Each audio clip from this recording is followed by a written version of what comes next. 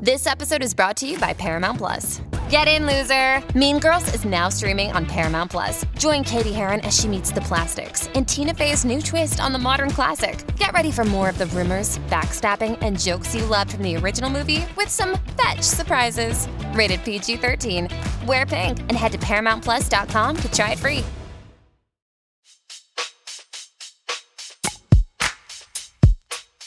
Welcome to Dear Prudence. I'm your Prudence, Janae Desmond-Harris. This week, we'll be responding to readers' dilemmas about workplace coffee runs, unwanted birthday gifts involving cameos from D-list celebrities, dogs who steal food, and husbands who react really strangely when that happens. Here to help me out is Josh Gondelman. Josh is an author, comedy writer, producer, and stand-up comedian. He was an executive producer and writer for Desus and Mero on Showtime and is a regular panelist on NPR's Wait, Wait, Don't Tell Me. Josh, thank you so much for being here. Thank you for having me. I feel like this is a program I was born to participate in. I was born prudent.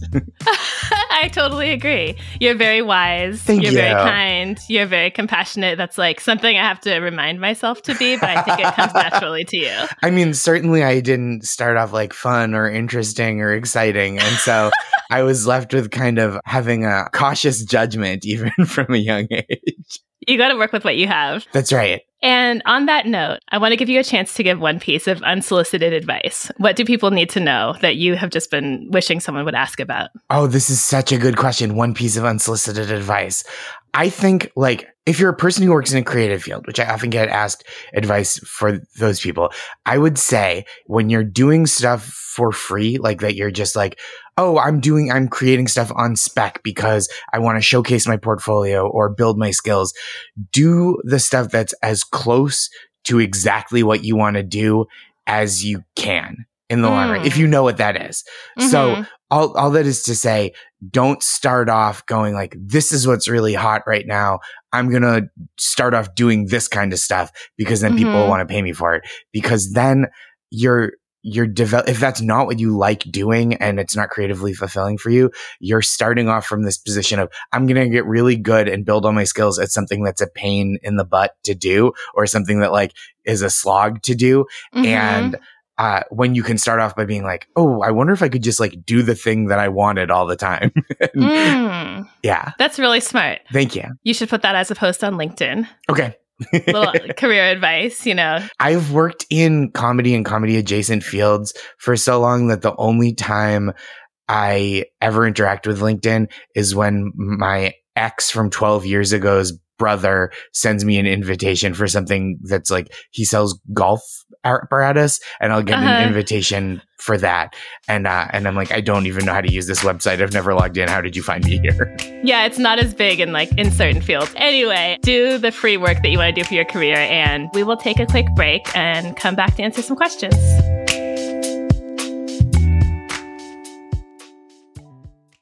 One in 5 Americans have learn a new language on their bucket list. If that's you, make 2024 the year you finally check it off the list with Babbel. I've found it really easy to learn things like ordering food and all the little things that you have to do when you're traveling that if you get them wrong, you end up feeling really awkward and embarrassed and like a horrible tourist. Be a better you in 2024 with Babbel, the science-backed language learning app that actually works. Don't pay hundreds of dollars for private tutors or waste hours on apps that don't really help you speak the language. Babbel's quick 10-minute lessons are handcrafted by over 200 language experts to help you start speaking a new language in as little as 3 weeks. Babbel's designed by real people for real conversations. Babbel's tips and tools are approachable, accessible, rooted in real-life situations, and delivered with conversation-based teaching so you're ready to practice what you've learned in the real world. Here's a special limited-time deal for our listeners. Right now, get 50% off a one-time payment for a lifetime Babbel subscription, but only for our listeners at babbel.com/Prudy. Get 50% off at babbel.com/Prudy, spelled BABBEL.com/Prudy. Rules and restrictions may apply. Welcome back. You're listening to Dear Prudence, and I'm here with Josh Gondelman. Let's go ahead and get started with our first letter, which is called Cameo No.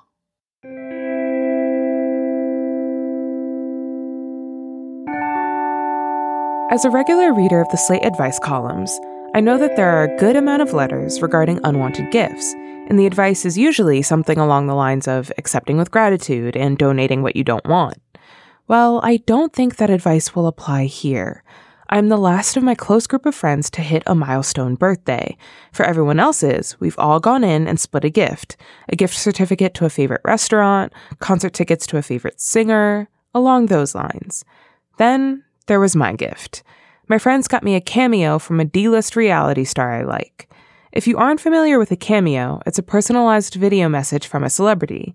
I looked it up, and they didn't even spend close to what we've spent on everyone else's gifts. Some of them can cost a couple of $100s. This one did not. But it's not even about the cost. Frankly, I'd probably be more irritated if they spent a lot of money on something so completely useless. I just feel like they made me an afterthought because I was last. Everyone else's gift, we put thought into an experience they'd appreciate. What the hell am I supposed to do with this video?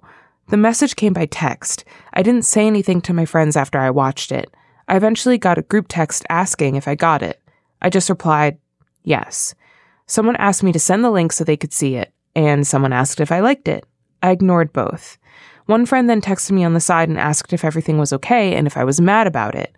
I texted back that I was disappointed. I haven't heard anything from them since. I really don't know where to go from here. Am I overreacting? Did I have any right to say that I was disappointed? And if I am justified in how I feel, how do I express that to them in a way that doesn't make it sound like I'm just a gift-grabbing brat? So for people who don't know about Cameo, like the letter said, you can get a personalized video message from a celebrity, and big air quotes around celebrity.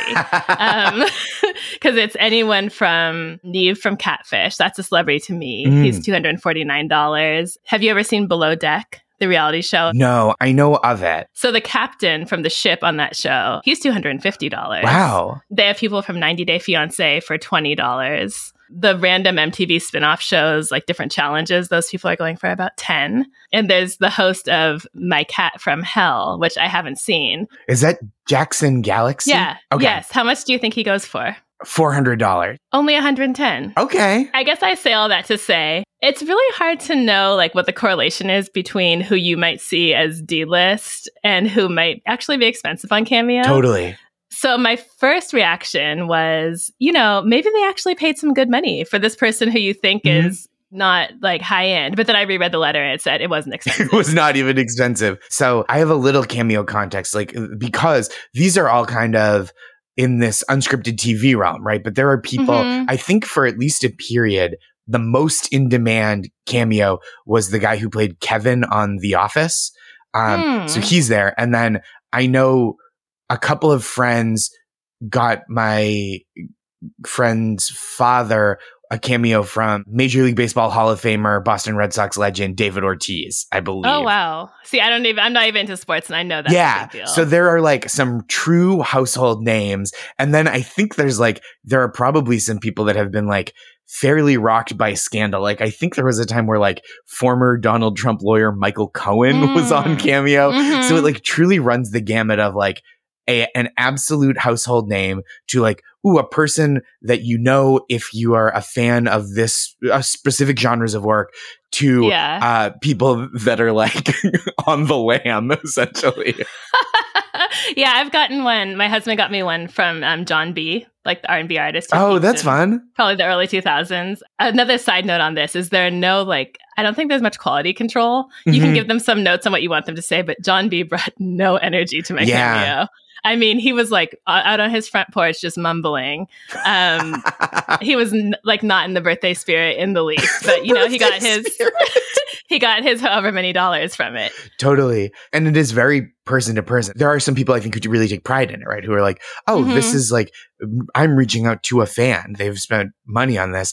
I'm going to really kind of give it a little razzle dazzle. Yeah. And then some. But it's all about, it's their choice. They can give zero razzle dazzle if they want to. All that said, to give the big picture of Cameo and how good or bad it can be, do you think this was like an offensively bad gift? So I kind of think it was not a bad gift, but it was a swing and a miss. Like, the key to me in a close reading of this letter is that it is a reality star that the letter writer likes. So it did seem like kind of and knowing the high variance of Cameo, it could have turned out really lovely. Yeah. But it feels like the friends whiffed for sure. Yeah. But I don't think they whiffed in a way that represents disrespect for the letter writer or like a lack of care about the letter writer's birthday. This is kind of my most generous interpretation of what happened. So everyone in the group typically gets an experience as their gift, and the letter writer didn't. And it sounds like everyone got something that was in like the $50 to $200 range, dinner, concert tickets, and I think the friends budgeted something similar for the letter writer, went and looked up their celebrity, and they were like, oh my God, what a deal. This person is cheap. And it was a surprise because pricing is all over the place. I also think possibly, this is what I know about friend groups. There's one ringleader typically when it comes to purchasing gifts. Everyone didn't put in the same effort. There's one organized, mom of the group who did it. And, maybe that person was busy or had a death in the family or was affected by the Adderall shortage. This reading of the letter goes beyond what I thought the limits of charity and compassion were. I think there's a narrative where these friends did not mean to like dismiss or disregard the letter writer's gift giving desires in any way. Yeah. But what we don't know, because of course we don't always have the whole story, is like, is this part of a pattern, or does this reinforce something the letter writer has been feeling as far as being like deprioritized in the group or not valued or not celebrated? And so I would ask them to reflect on that. I think that's such a good point, right? Because on paper, it doesn't feel like an offensive attempt. Not everybody wants the same things, right? Not everybody wants to go to a concert necessarily. And I think for some people, this would be really a meaningful thing.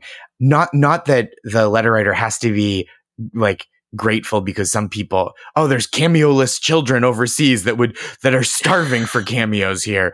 But like, it does seem on paper, it feels like an earnest effort that just didn't land. And I think you're right? Like the idea of, did they overlook me because I'm last?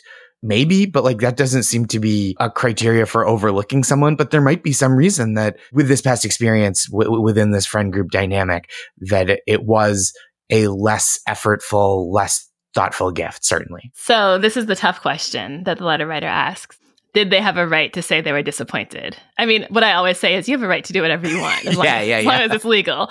But I guess what they really want to know is, were they a jerk? And was it a bad move to say they were disappointed? I'm a bad gift receiver. That's a fact about me. This first letter immediately is causing me to look deep inside myself in a way that I'm not especially comfortable with. It's not your fault. It's just I resist introspection at every turn. And so I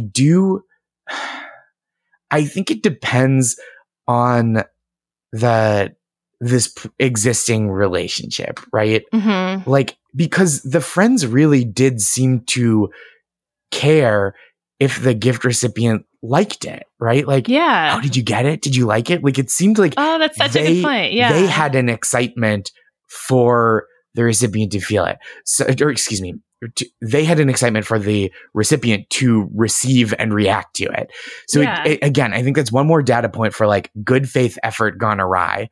And I guess, it's okay to say, like you said, they can say whatever they want, but I do think that given the circumstances of ostensibly reasonable effort made here, maybe the letter writer could have done a little more buttressing of I was really excited for this kind of experience. And this birthday is a big deal for me. And I had kind of been anticipating something like this that I could like experience with a friend or with a partner in the future. And so I was a little caught off guard by this. And so I'm not as enthusiastic as maybe you'd hope. I'm dying because you say that knowing that you're famous for being nice and you would absolutely never say that. You would rather die. I don't think I would do it the way the letter writer did, though. I think like the kind of abrupt, like, we're kind of taught that like you don't have to like hem and haw about your feelings. You don't have to couch your feelings in all this accessorizing language. But I do think like if they're trying and they miss the mark and you're disappointed, it's okay to say like, oh, I sure. Yeah, I am. I was a little caught off guard by this, but I think to kind of abruptly be like, yeah, I was disappointed. And then like no follow up does feel a little cold in the face of what might be warmth. Right. And then I don't think there was a thank you anywhere in here, which is kind of messed up. That's a great point. I think what I would suggest is, and I'm conflict avoidant as well. I'm not as nice as you, but I'm as afraid of conflict. So I don't think I would say I'm disappointed. I don't know if that feedback really helps at this point. And it also could make you kind of that person in the group of friends who people don't want to deal with. Do you know what I mean? Yes, totally. Where it's just like, oh God, it's always a problem. You're always like offended by something, Nothing we do is ever good enough. Why do we try? Yeah, this is supposed to be fun. So I would suggest that the letter writer just kind of move on. Just say, it was funny, thank you guys for thinking of me. I did actually want to see everyone to celebrate my birthday. Could everyone meet me for a drink? Or day at the swimming pool, or whatever. Just say what you do want, and then do that again in like 9 months from now, a little bit before your next birthday, and just drop a hint about what you might like. I don't think it makes sense to give like negative feedback on a gift that was a good effort that just didn't land.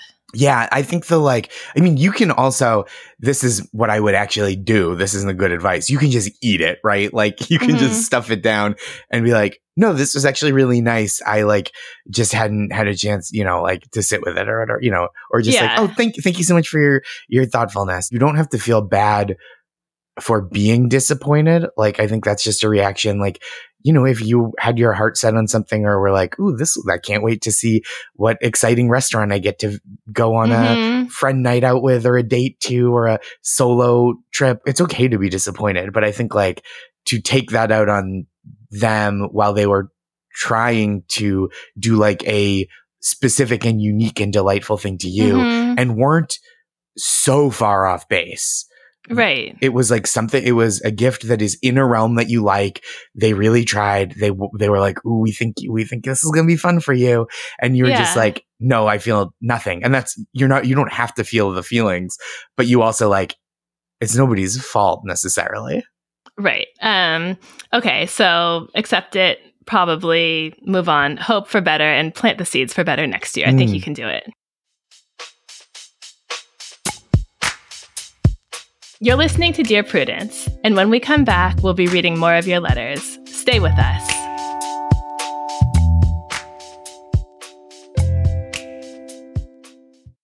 Can't get enough of Dear Prudence? Then you should definitely join Slate Plus, Slate's membership program.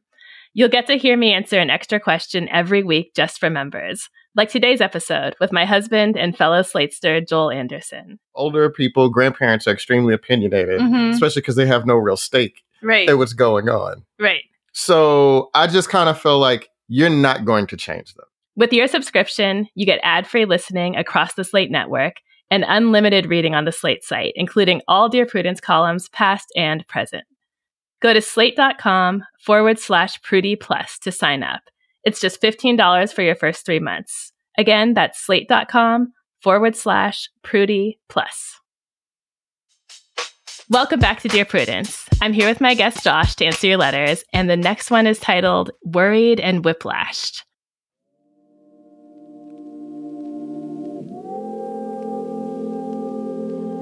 I just got married, and my husband and I mostly get along well. One thing I've really appreciated about him is that he accepts no food shame. As someone recovering from an eating disorder, I really like that he gently pushes back on people who shame him for seconds, he's sporty but not slim, or who talk about him deserving X, Y, or Z food after a hard soccer game or run. I assume that it's his healthy reaction to his food-shaming mom. But the other half of this is that he is very angry when he can't get food. He's usually mellow, but if we order dinner and it's very late or incorrect, he becomes moody and upset. A colleague once got drunk at a party and ate a sandwich he ordered, and he talked about it whenever she came up in conversation for years, to the extent that I pointed out it felt a little bullying. Maybe she owed him an apology, but I also, again, thought the problem was small and fixable.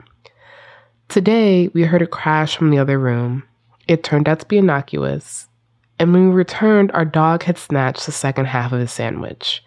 To me, my first concern is whether or not our dog will have the runs. My second thought is that it's kind of funny. Not for my husband. He raged, cried, and then took to the bedroom. He said he hated our dog and wanted to take her back to the shelter. I offered him half of my sandwich or suggested that we go pick up another since it's less than half an hour round trip to the deli. He told me I wasn't allowing him to feel his feelings. I know when people are stressed about other things, it can come out in small things. But this is the least stressful part of our lives. We have a lovely home, both work jobs with slow summer hours, and are done with the stress of wedding planning. He also has a truly great job that he has always wanted. And it's only around food. I'm someone who struggles to feel anger at all. I've been in years of therapy and feel like I have a much healthier approach to my own anger.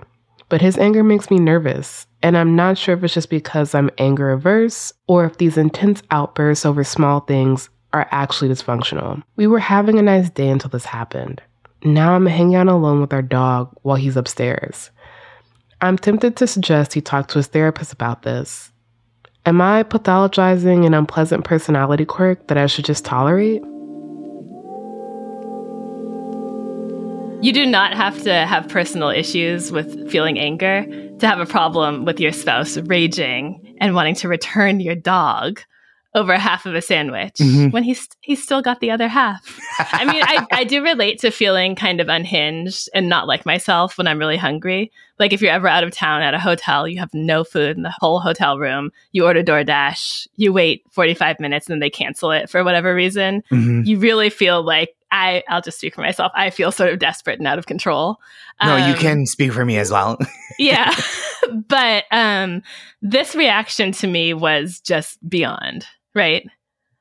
Yeah, this is not a commensurate reaction with what the problem was. This is like a classic funny thing a dog does.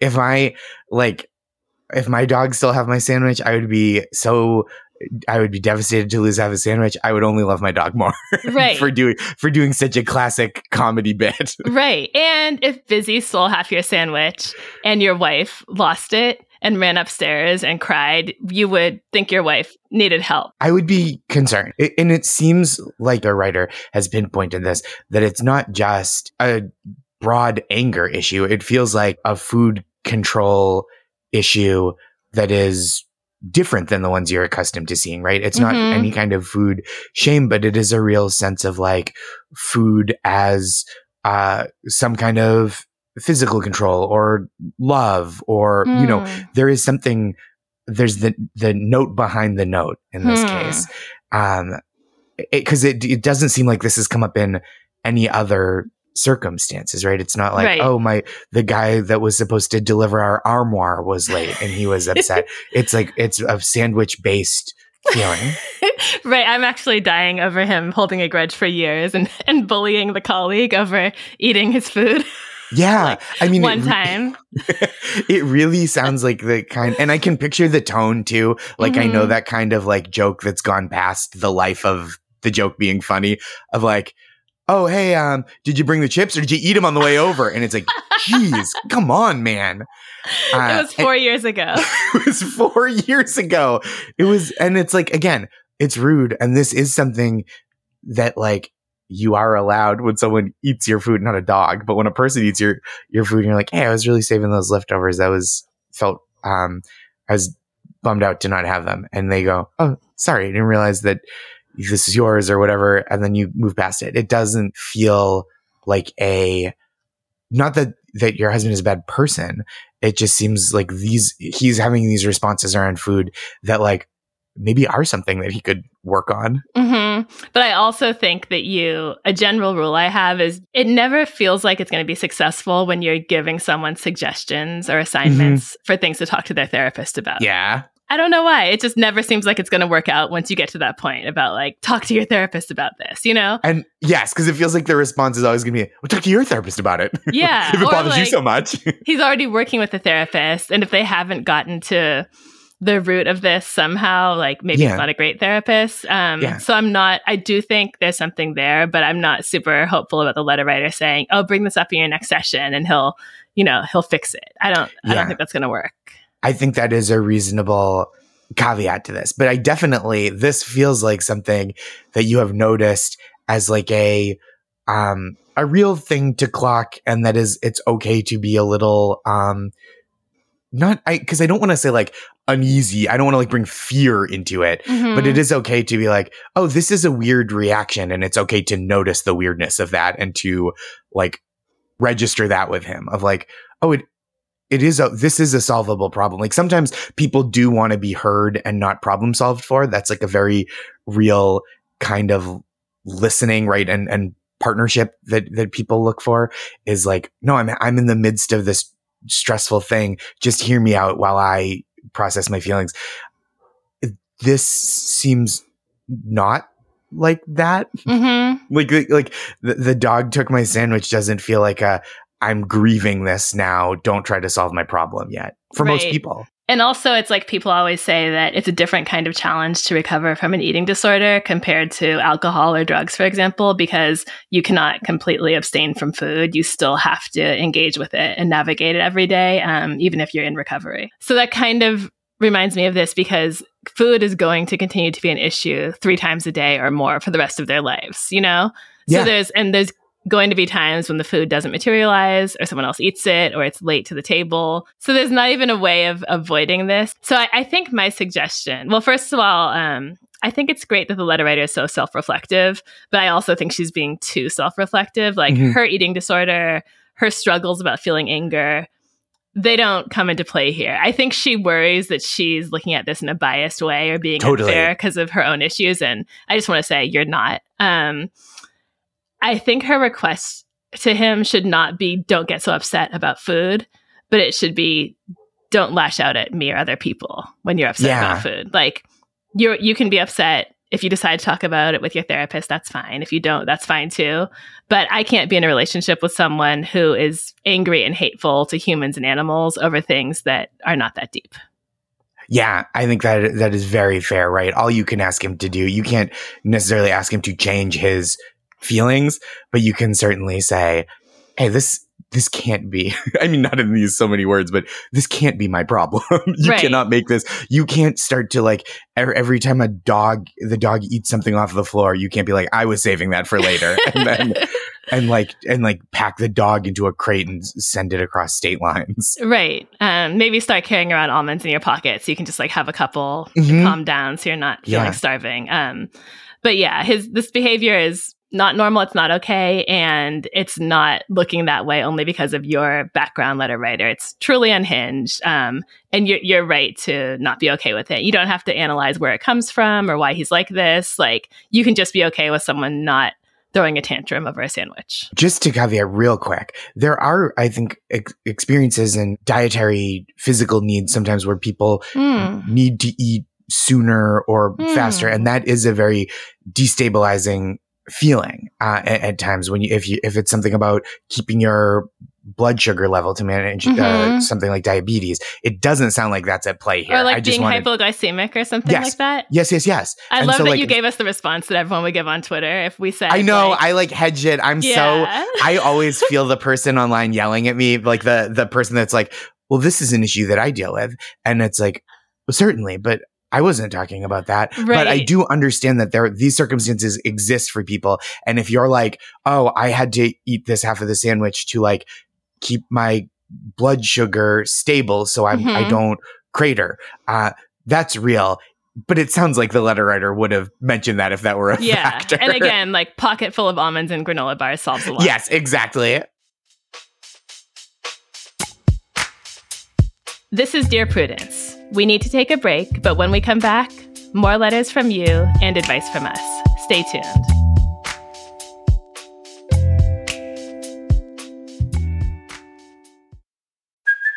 Hey, it's Kaylee Cuoco for Priceline. Ready to go to your happy place for a happy price? Well, why didn't you say so? Just download the Priceline app right now and save up to 60% on hotels. So whether it's Cousin Kevin's Kazoo Concert in Kansas City, go Kevin, or Becky's Bachelorette Bash in Bermuda, you never have to miss a trip ever again. So download the Priceline app today. Your savings are waiting. Go to your happy place for a happy price. Go to your happy price, Priceline. This episode is brought to you by Paramount Plus. An unlikely friendship begins in the Paramount Plus original movie Little Wing, starring Brooklyn Prince with Kelly Riley and Brian Cox. Reeling from her parents' divorce, Caitlin steals a valuable bird to save her home, but instead forms a bond with the owner, leading to a new outlook on life. Little Wing, now streaming exclusively on Paramount Plus. Head to ParamountPlus.com to try it free. Rated PG-13. Everybody in your crew identifies as either Big Mac Burger, McNuggets, or McCrispy Sandwich. But you're the Filet-O-Fish Sandwich all day. That crispy fish, that savory tartar sauce, that melty cheese, that pillowy bun. Yeah, you get it. Every time. And if you love the Filet-O-Fish, right now you can catch two of the classics you love for just $6. Limited time only. Price and participation may vary. Cannot be combined with any other offer. Single item at regular price. Ba-da-ba-ba-ba. I'm Janae, and you're listening to Dear Prudence. Are you ready for one last question, Josh? I am ready. Okay, it's called Coffee Break. My mother has worked for a doctor's office for over 30 years. Her old boss retired 3 years ago, and the practice was bought out by 3 women. I live about 5 minutes away from her office. Since I started my new telecommuting job, and I'm a big coffee snob, I've started bringing my mother and her 3 front-end coworkers their favorite coffees in the morning when I get up. Think espresso, 2 iced coffees, and a few treats. I've known these ladies since I was a kid, and it felt like a nice tradition. Get up, make the coffees, and walk them over in the morning to get my steps in and see my mother. Only, one of my mom's new bosses is painfully tone-deaf about the event. She constantly jokes about where her coffee is, how much she would love free service like this, etc. It makes my mother and her coworkers very uncomfortable. I don't know what to do here. I don't want to stop it, but I don't want to endanger my mom's position. At one of my previous jobs, I had a piece of shit supervisor bring all the executives to crash whatever birthday, retirement, baby shower was going on in the peons' break room, like it was their personal catered lunch. And of course, they paid for nothing and wouldn't even sign the card. What do I do here? So, letter writer, you're very sweet. I'm sure you're a great barista, but this is not working anymore. Yeah, this is bad. Let's go back to the purpose here. The purpose of the coffee delivery is to make your mom and her colleagues happy. What's happening now is that you say everyone is uncomfortable and the boss is potentially hurt and jealous. Let's just stop it. Let's thank the tradition for its service to us and just end it. Yeah, it seems like the circumstances have changed, and this thing that used to bring everyone joy is now bringing everyone discomfort. And it's not that you did it wrong. It is specifically you didn't do anything wrong. It's not that your mom it doesn't want to see you anymore. It is that this new person has injected themselves into this tradition, and they have peed in your coffee every morning, and it's not. It's there.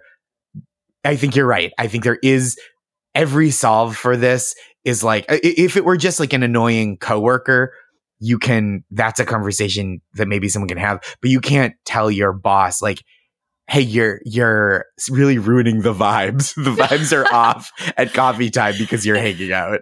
And you remind me of all these other horrible bosses. Yeah. Oh, yeah. Right. Always ruin everything. Hey, you're like this piece of shit that I used to know. Like, nobody's going to take that well.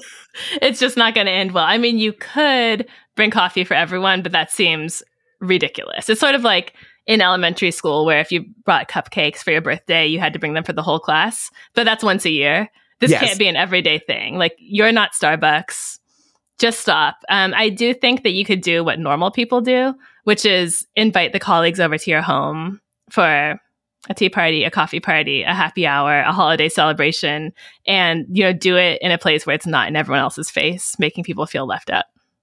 Yeah, it feels like this person is injecting themselves into a situation that was so nice. It's so tough because this just doesn't quite rise to the occasion of a thing you can like gently tell your boss, like, oh, this is kind of like a little thing that we do as like, to decompress as this team on, and because when it's the boss, it is like their prerogative to be annoying and their responsibility to know better. And this person is only exercising half of that. Totally. That's exactly it. So go ahead and get your mom a Starbucks card. Let her do what she wants with her colleagues and invite them over to the house, be a hostess, and just, say goodbye to this tradition, which was really nice, but is not what we're going to do anymore. Yeah, nothing lasts forever, even cold November rain. This is a bummer. I really feel for this. Oh, I'm so sorry. I'm sorry too. And I wish I had better ideas, but we have to be realistic here. This is not like part of our culture to hand deliver coffee to only a few people in the office every day. Mm-hmm. And you just can't it's so hard to tell someone in a position of power, like, you have a bad personality. Right. And the thing is, there's a difference between being a miserable, unpleasant, unkind person as a boss and doing something that's actually not allowed. Like, there are a lot of things that are really unpleasant and are also completely allowed. And your boss is allowed to retaliate against you. Legally, maybe no, but are you really going to take them to court over whatever happens? Let's just eliminate any future problems around coffee jealousy and just not do it. Those are all the questions we have for this week. It has been fun and hopefully helpful. Thank you, Josh. Oh, thank you. Thanks for having me. This was such a pleasure, and I hope I haven't sent anyone's life off the rails. I hope not. If you have, I'm going to send them to you. Okay, that's fair. To refix it. Send him to come beat me up or whatever. Go watch Josh's debut stand-up special, People Pleaser. It hilariously explores the pressures of appearing in friends' dreams, having new enemies, and choosing the right wedding DJ. Thank you. Do you need help getting along with partners, relatives, coworkers, and people in general? Write to me. Go to slate.com/Prudy. That's slate.com/PRUDIE. The Dear Prudence column publishes every Thursday. If you'd like to hear your question answered on the podcast, we are looking for letter writers who would be comfortable recording their questions for the show. You can stay anonymous. Dear Prudence is produced by Sierra Spragley-Ricks with a special thanks to Brandon Nix. Editorial help from Paola De Verona. Daisy Rosario is senior supervising producer, and Alicia Montgomery is Slate's VP of Audio. I'm your Dear Prudence, Janae Desmond-Harris. Until next time.